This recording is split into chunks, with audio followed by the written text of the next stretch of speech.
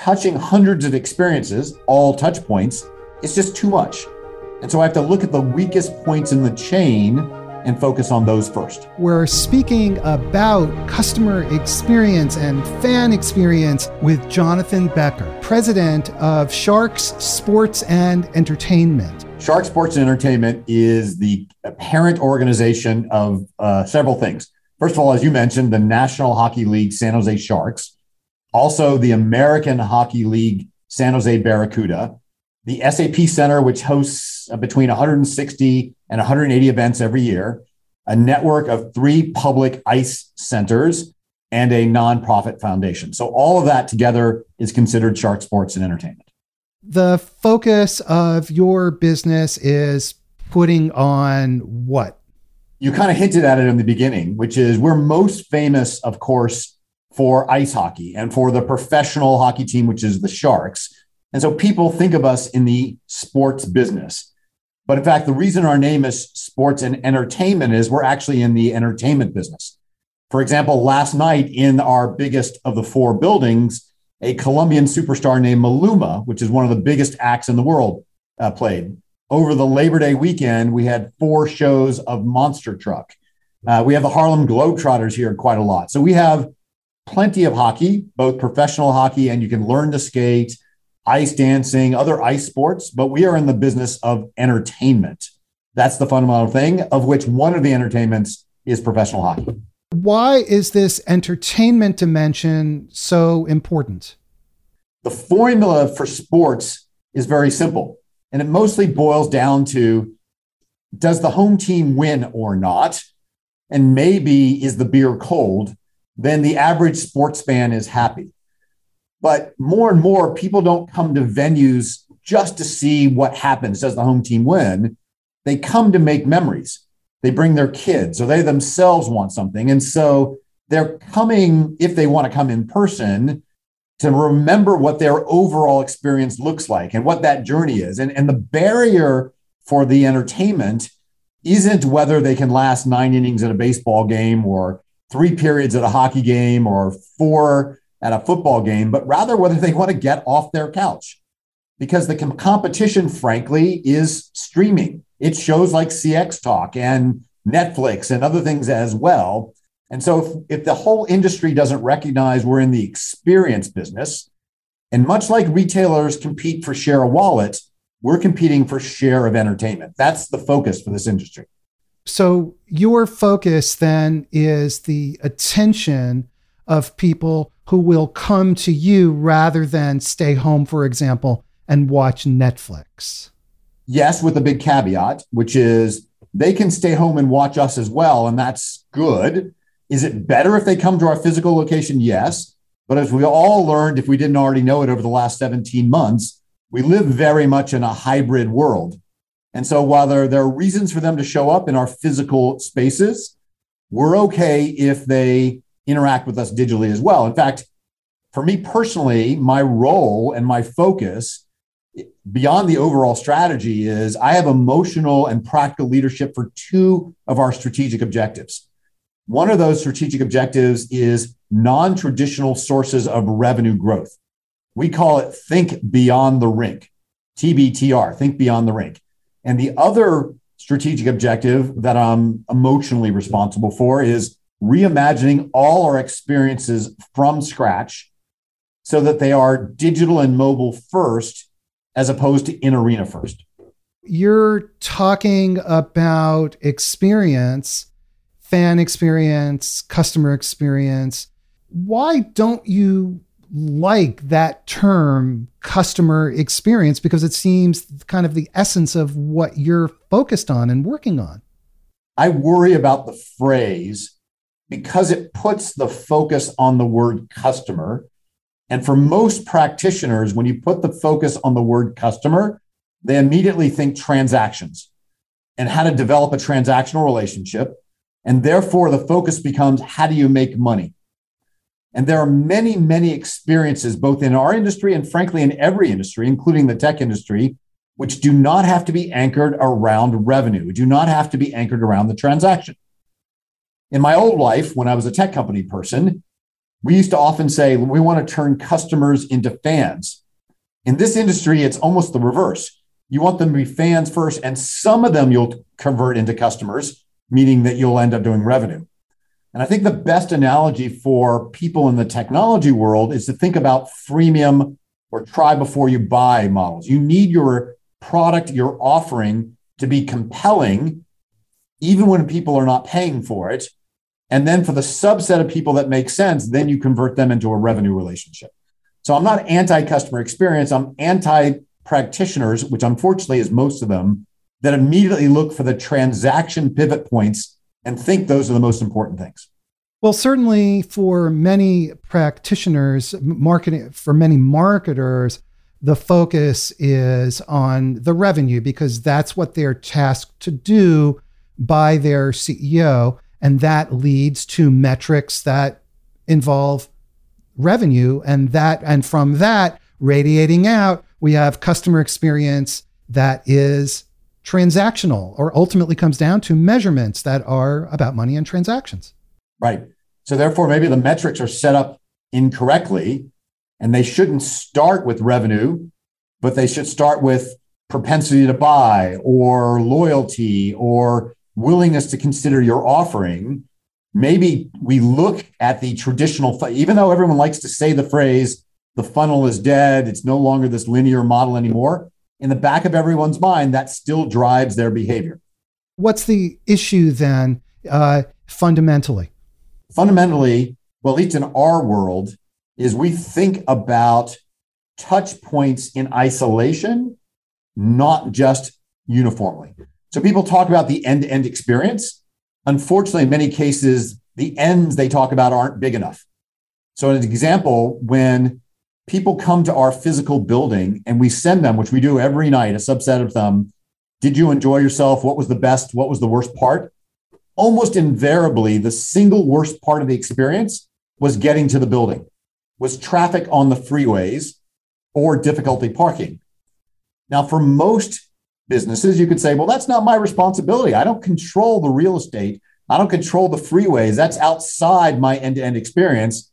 But yet, my customers, my fans, my guests are telling me that's what they care about most.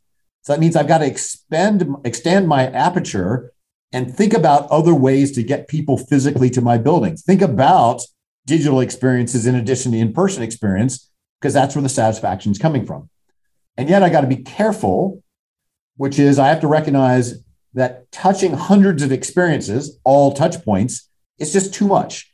And so I have to look at the weakest points in the chain and focus on those first. So your metric, your ultimate metric then is that long-term relationship with the customer. Would that be correct? That is right. In fact, one of the things we're most proud of is at our season ticket holder base, we have more than our franchise is 30 years old. We have more than 1,000 season ticket holders that are with us from the very beginning. That kind of longevity in relationship, you don't have in many other organizations. In almost any business, if you were to take that broader lifetime value perspective, it would lead to a less transactional set of interactions. And in a way, it's kind of surprising that more organizations don't do that. So there must be reasons why. In my opinion, the two reasons are, one is we live in an instant gratification culture. I think we all know that. Long form art is dead. Unfortunately, Michael, there's not many CXOs talks in the world where people listen for 45 minutes. We're used to the sound bites, and transactions are instant gratifications.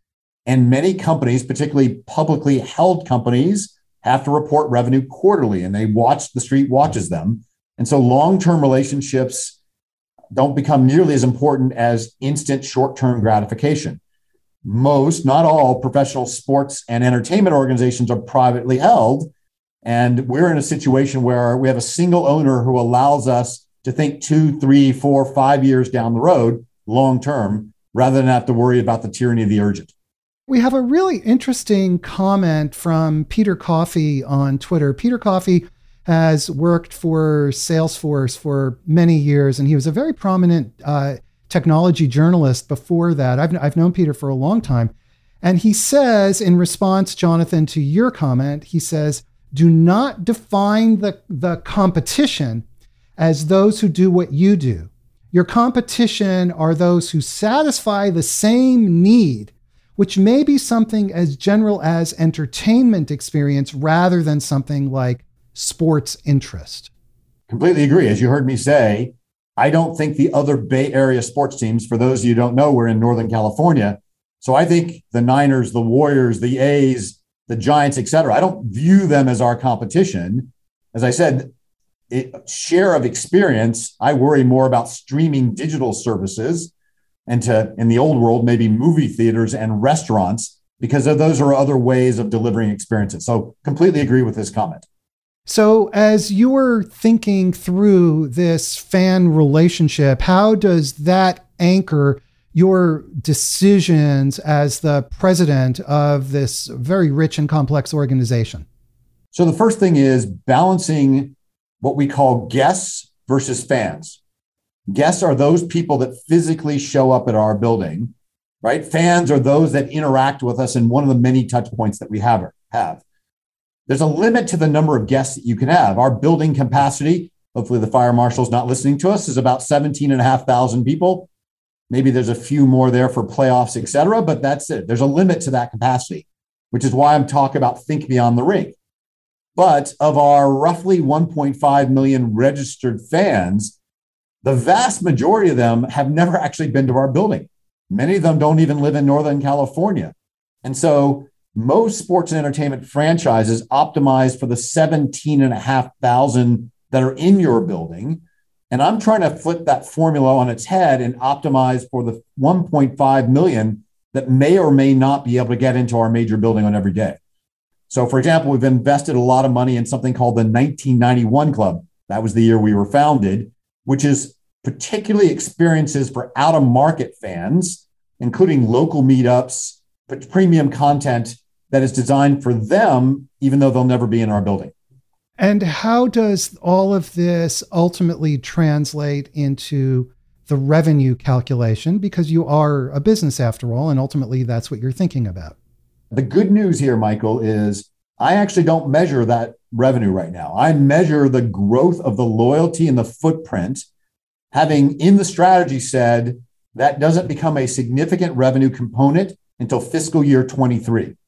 So we're in the third year of a 5-year strategy plan, of which we're actually, to be fair, slightly behind our growth rates, pandemic influence, like many other business models as well. But the minute that somebody says, what percentage of revenue is it? And it's single digits, then a traditional business model go, single digits. It's clearly not working. Let's stop working on that. But it's the right long-term growth, even if it's not short-term impacting my revenue. You know, there's not too many people who come on CXO Talk and describe a 5-year plan the way you just did. 5-year plans tend to be more abstract.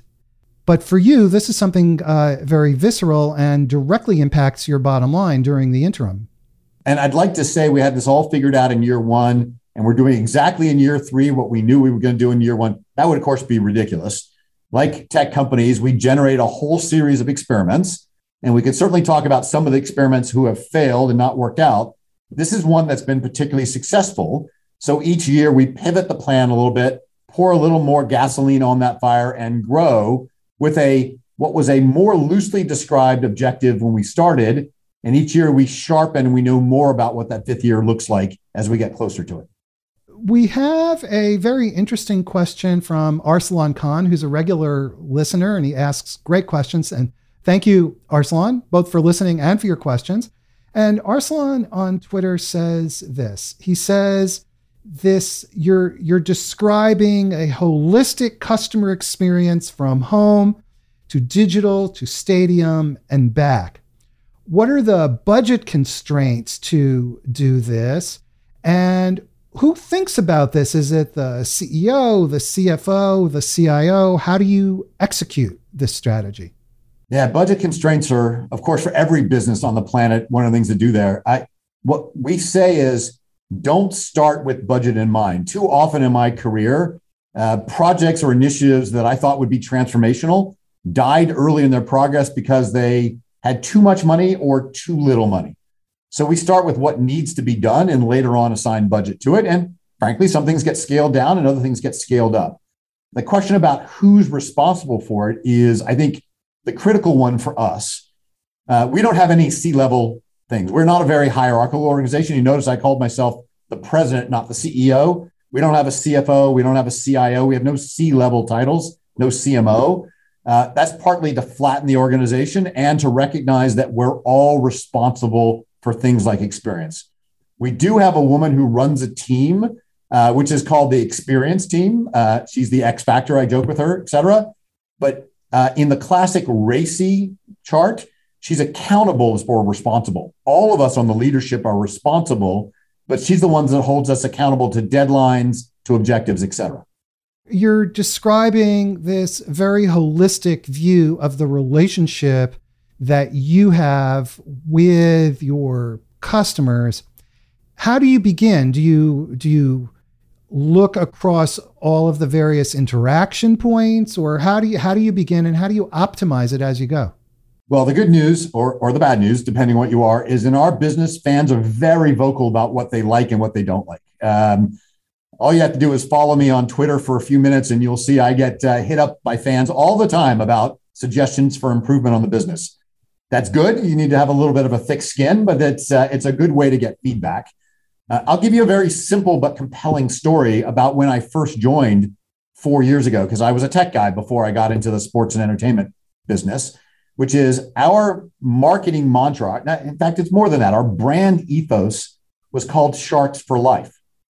And it was a fantastic brand ethos. I used to say Michael, I might have said this when I was on CXO Talk 3 years ago.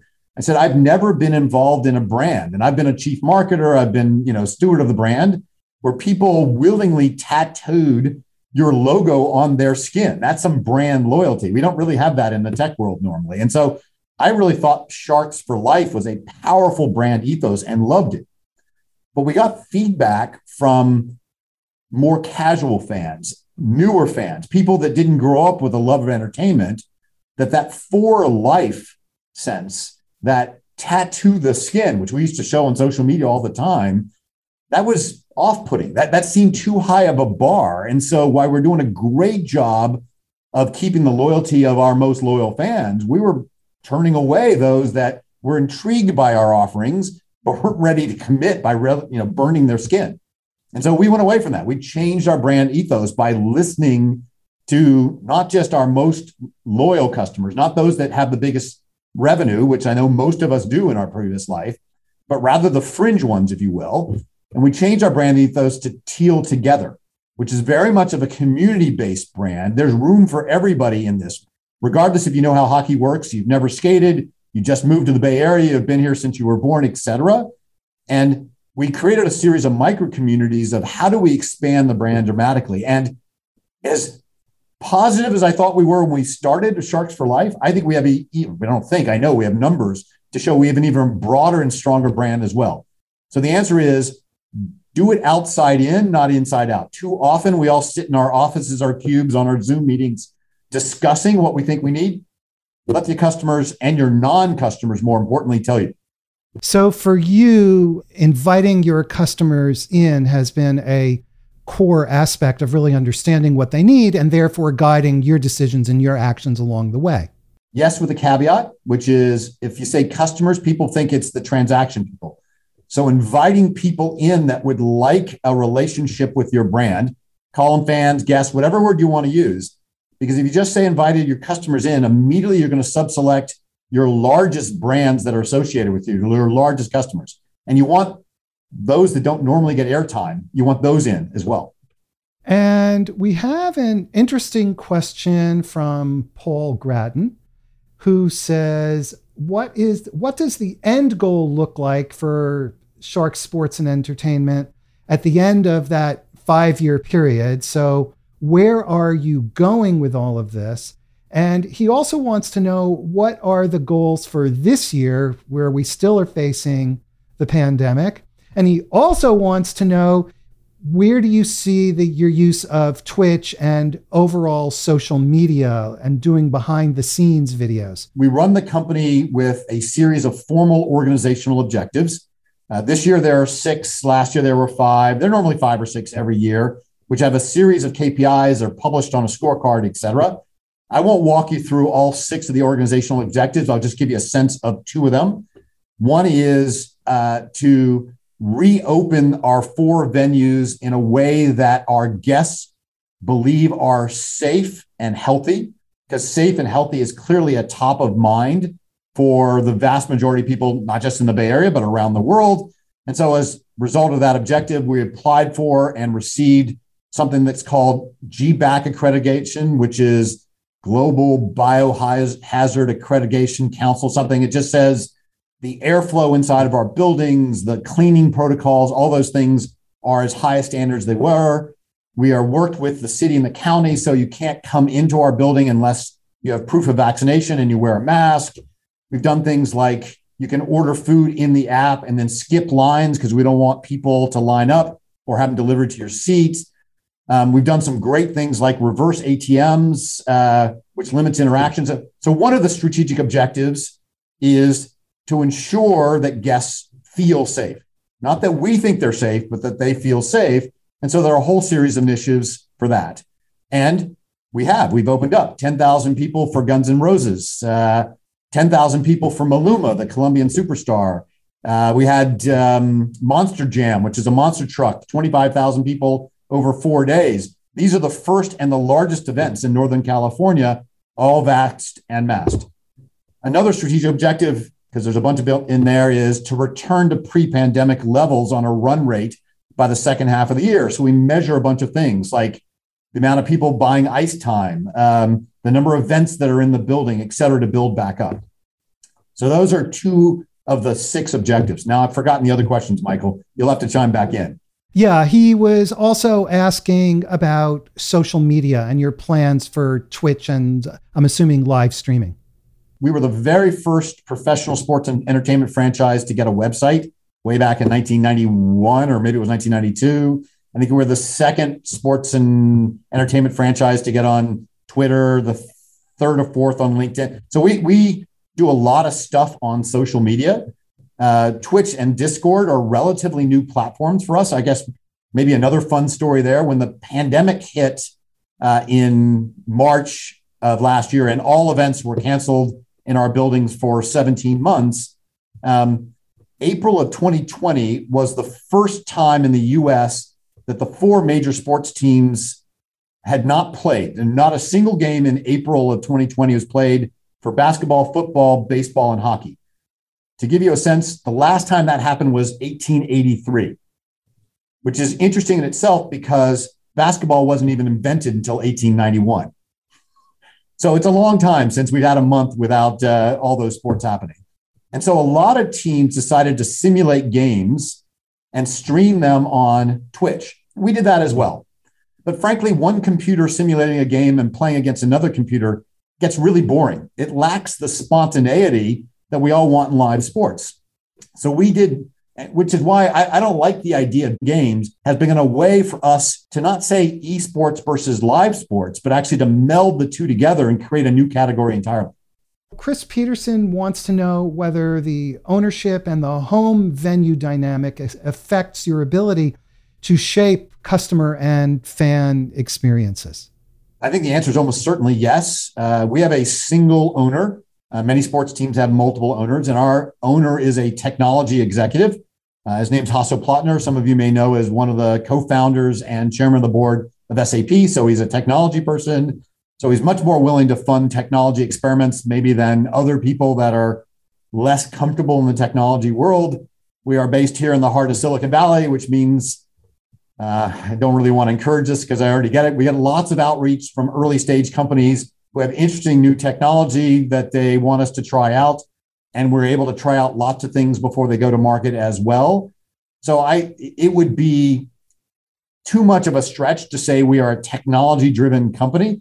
I think we're not there yet, but we are much more influenced by technology now than we ever have been before. So for you, technology innovation is really ingrained in what you're doing, and you're using that, and it sounds in every way you can to further that relationship with the customer. I want to be careful here because something I believe passionately is I don't like putting technology front and center, even though I'm a 3-time startup CEO. And so I'm a technology guy myself, because technology to really work, it should be invisible to our guests. It should be invisible to our fans. So let me give you an example. For the safety reason I talked about, we want to limit the interaction between cashiers and guests. We want to drop that time down to as few seconds as possible. That's one of the reasons you can order in the app and skip the lines. Cash is a difficult mechanism because if you allow cash in a venue, you elongate the time that people are in line. It takes long interactions, et cetera. And we want to reduce that interaction time. So we'd want to go cashless. But if you go cashless, you create a barrier to a group of fans and guests who may not have access to debit and credit cards. So you can use technology to solve that problem. We created something with a company called a reverse ATM, where it's just exactly what it sounds like. In an ATM, you normally put a debit card in, you get cash back. Reverse ATM is you put cash in and you get a Sharks branded debit card back. We eat the fees. No fees are to the guest as well. And now that fan can use that debit card, not just in our building, but anywhere a debit card is accepted. So from a technology point of view, we've used technology to solve a problem, but now I'm actually in fans' pockets as well. So I have an idea about share of entertainment. And so you can see a step along the way of how I become an entertainment franchise based on data, not just solving the technology problem of what do I do about cash in my building. It sounds like there's a heavy emphasis on thinking about that relationship and all of the various points that you intersect with your fans, your guests, customers, and so on. I'm a little bit obsessed with words. My personal mantra is words matter. So I 100% agree with your sentence, but I would say it backwards. It's not how we interact with them. It's how they interact with us. Because if we don't do a good job, which we don't always, but we have to be obsessed about it, of starting about what their needs are, what they see, what they're bearing. If we do it from our point of view, which too often we do, then we're optimizing what we need as opposed to optimizing what they need. And I've got to flip it on its head. Occasionally we got it right. On that note, we have another interesting question from Twitter, again from Arsalan Khan, who wants to know what strategic objectives did you not get right that you thought would be really useful, but didn't turn out to be what you expected for whatever reason? Yeah, I love stories of failures, or the word failure is so harsh. I don't actually embrace the Silicon Valley mantra of fail often, fail fast, because I think that barrier of the word failure scales people. So I like to talk about experiments and the experimental method, and experiments where the result wasn't at all what we thought it would be.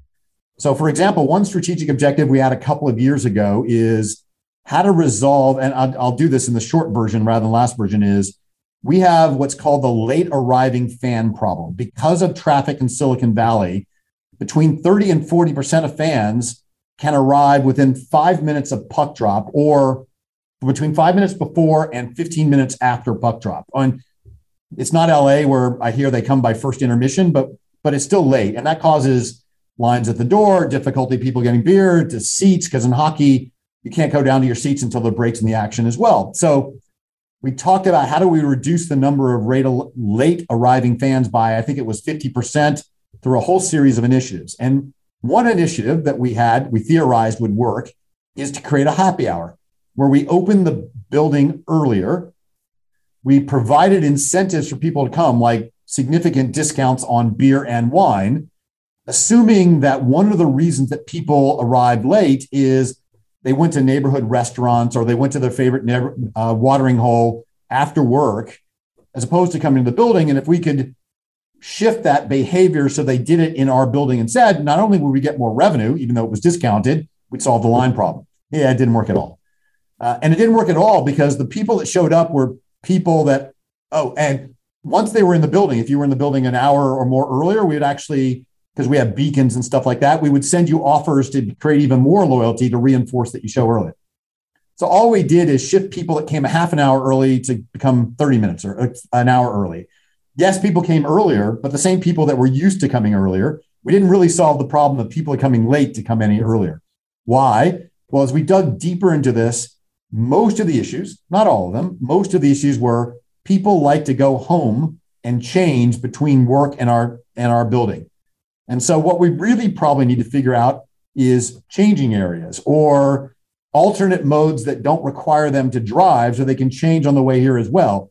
We were solving the problem that we thought we saw, which was food and beverage, but rather than the problem of them. So by, again, taking an outside-in perspective, we now recognize we need a completely different approach and one that's not easily solved. Did you ever solve that problem? We have not. We still, well, post-pandemic, I hesitate to use the phrase post-pandemic, but as we come back out of the pandemic phase, we'll see if we still have a late arriving fan problem. We did last night for a concert. We'll see. Hockey season doesn't start till the 16th of October. So too early to know how bad the problem is. It's obviously not a problem on weekends and a big problem on weekdays. So what's happening going forward, right? The world has changed so much. We have in the work environment, we have hybrid work, working from home, working remotely. How does all of this affect you, and what are your plans? I'll start with a couple of sound bites, and then you tell me which ones you want me to kind of push on. One is we are reopening, as you've heard, and we are creating a next normal of people being in the building, vaxxed and masked, for the subset of the audience that feels comfortable doing that. Some will feel comfortable in October. Some may not feel comfortable until next year. That's fine, the timeline that you're on. But we're trying to take more of that experience and make it digitally available for people. And what I don't mean is just TV broadcast, because people can watch our games streaming right now, and they have been since the dawn of television. But I mean the things that go beyond just the game, the behind the scenes on more stories about the players and who they are, more about warm-up rituals, more about what happens when the game's over, more simulated events. I think I said this earlier, there's a false dichotomy between esports and sports. I think those two, very much in an innovator's dilemma, those two will merge more over time. I'll give you for instance, and for all of you who may be involved in sports entertainment, I'm not suggesting this is available this year. So this is a dream to the future sequence we're about to do. If you're a hockey fan, sightlines are probably more important in hockey than in any other sport. There are fans that are passionate about watching a game from right behind the goalie or watching a game at center ice.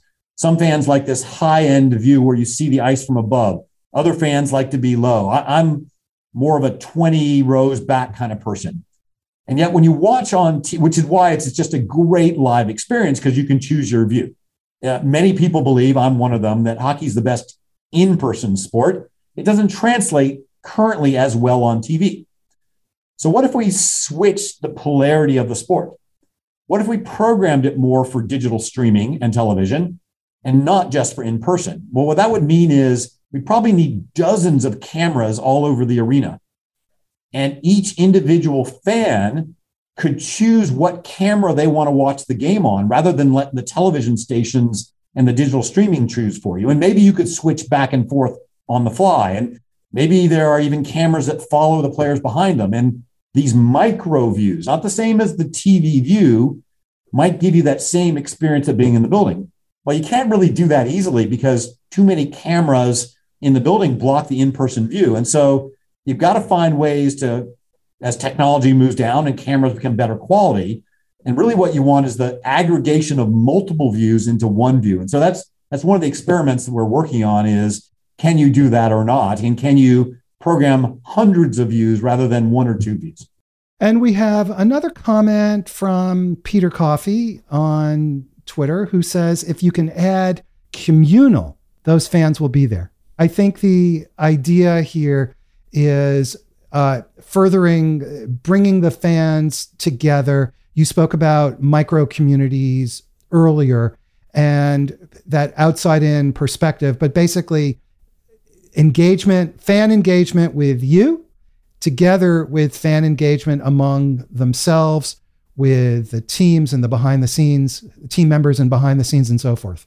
So we do a ton of that, although there's always, we can do more. So the old model of watching any kind of game, not just hockey, any kind of sport, was very much of a solo model, maybe one or two people, right? Because seats are designed that you sit next shoulder to shoulder and it's hard to have a conversation.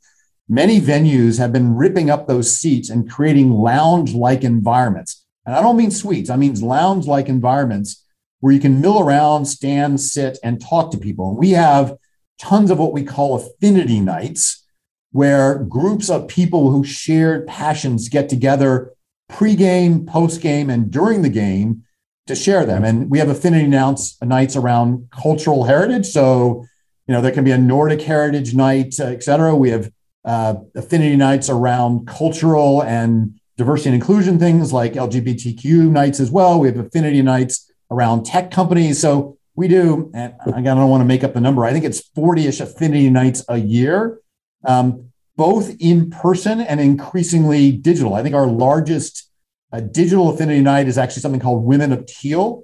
And we do a very large one actually for the Hispanic Latinx movement. We actually stream in Spanish for many of the games. We have a nickname called Los Tiburones, specialty jersey as well. So those micro kind of groups is a big part of the future. In fact, we have somebody and an organization who's solely responsible for creating and putting on those kind of affinity group nights. This notion of community is so interesting. Software companies, I talk to a lot of software companies, and oftentimes they say to me, we want to create a community for CIOs, for example, or CMOs, but let's say CIOs. And my response always is, that's a great idea, because if you have a community, you get people engaged, they interact. All of the kind of loyalty benefits, Jonathan, that you were describing seem to bubble up. But the question is how to do it. That's the hard part, getting people to show up. But it sounds like in your case, you don't have that problem. You have people that want to show up, and you need to create opportunities for them to get together. I worry about companies and brands that try to force communities on a group of people. Because I'm going to, just the phrase, I'm going to create a community.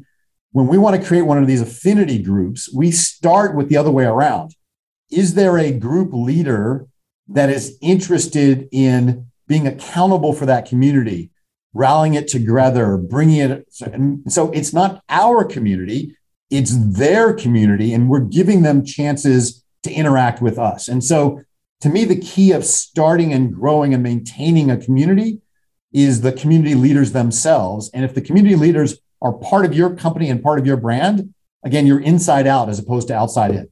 So start communities with your vocal people. If a tech company wanted to start a CIO company, find a CIO that wants to start it, not you yourself.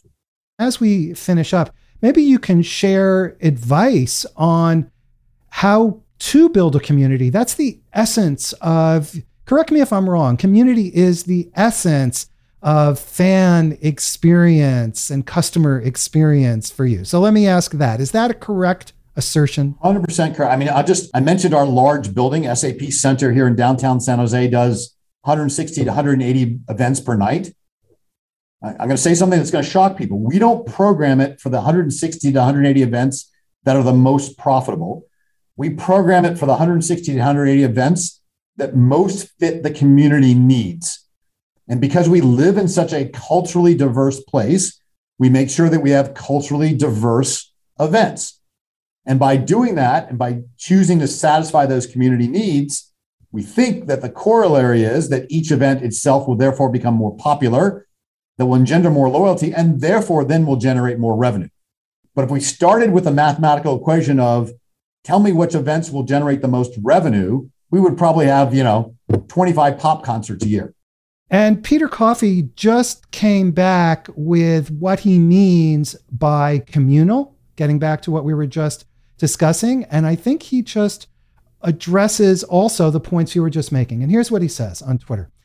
He says, communal, enabling, fostering discovery of others with whom I share interests, and join in celebrating successes and recovering from disappointments. The more communities, the greater the likelihood that others share at least one with us. Perhaps a less polarized society results, looking even more broadly. All I can give them in the social media world, I give them a plus infinity. What advice do you have for company executives who are not necessarily in the sports and entertainment business who want to create that kind of community. And it's really hard for them to do it. It's hard unless you're willing to be passionate about something. Turns out I like vanilla, so I don't mean to be negative against the flavor of vanilla, but if you peanut butter spread, to use the old phrase, and don't stand for anything, you literally don't stand for something. People want passion and purpose out of business. Stand for something, being known for something. Yes, it will probably turn off some collection of people by standing for something, but you'll have a much more passionate community about something else. And so make sure everyone knows what your organization stands for and be authentic about it. I think that's easier said than done. It is indeed. Finally, Jonathan, what else would you like to share that we should know about the Sharks, about you, about life in general? What are your closing thoughts? We live in a very polarizing world. Sports and entertainment can be the great unifier. Yes, we compete on ice, on grass, on surfaces as well. But the reason I love our brand of Teal Together is there's room in this umbrella for everybody. We speak out on social issues, and we don't mind to do that whatsoever. Whether it's LGBTQ, whether it's Sikh heritage, it's Los Tiburones, it's anti-bullying, whatever, we are going to state our mind. We love everyone in Sharks territory, and we want to be a unifier in this world as opposed to divider. So come join us. That doesn't mean you just need to spend any money. Spread the message of we're all in this together. I call it the hashtag Teal Together. But I can't let you go without just asking a follow-up, which is you want to bring people together, but in today's environment, if you embrace everybody, that means you're embracing people that have different views and conflicting views. And if you exclude anybody, then it's the same thing. And so how do you do that? We haven't been able to do it in society. I reach out to people that have different views than myself all the time. Otherwise, I'm stuck in my confirmation bias echo chamber. I follow people on Twitter that probably you, Michael, don't agree with in their viewpoints. And I don't agree with them. But if we don't listen to people with different backgrounds and different environment, we're never going to learn. We're never going to grow as society. Diversity of thought is just important as all the other diversity as well. And that's what we're trying to go for here as well. So it doesn't mean I have to agree with people, but I have to listen authentically, try to engage with them, et cetera, because there's always a chance I'm wrong too. I'm certainly not perfect. All right. A great unifying message as we finish up. We've been speaking with Jonathan Becker. He is the president of Sharks Sports and Entertainment. Jonathan, thank you so much for taking time to be here. I really appreciate it. It really was my pleasure. Thank you, Michael. Everybody, thank you for watching, especially those folks who asked such great questions. Before you go, please subscribe to our YouTube channel. Hit the subscribe button at the top of our website so we can send you our newsletter. Go to cxotalk.com and be sure to tell a friend. Have a great day. We have great shows coming up, and we'll see you next time. Take care, everybody.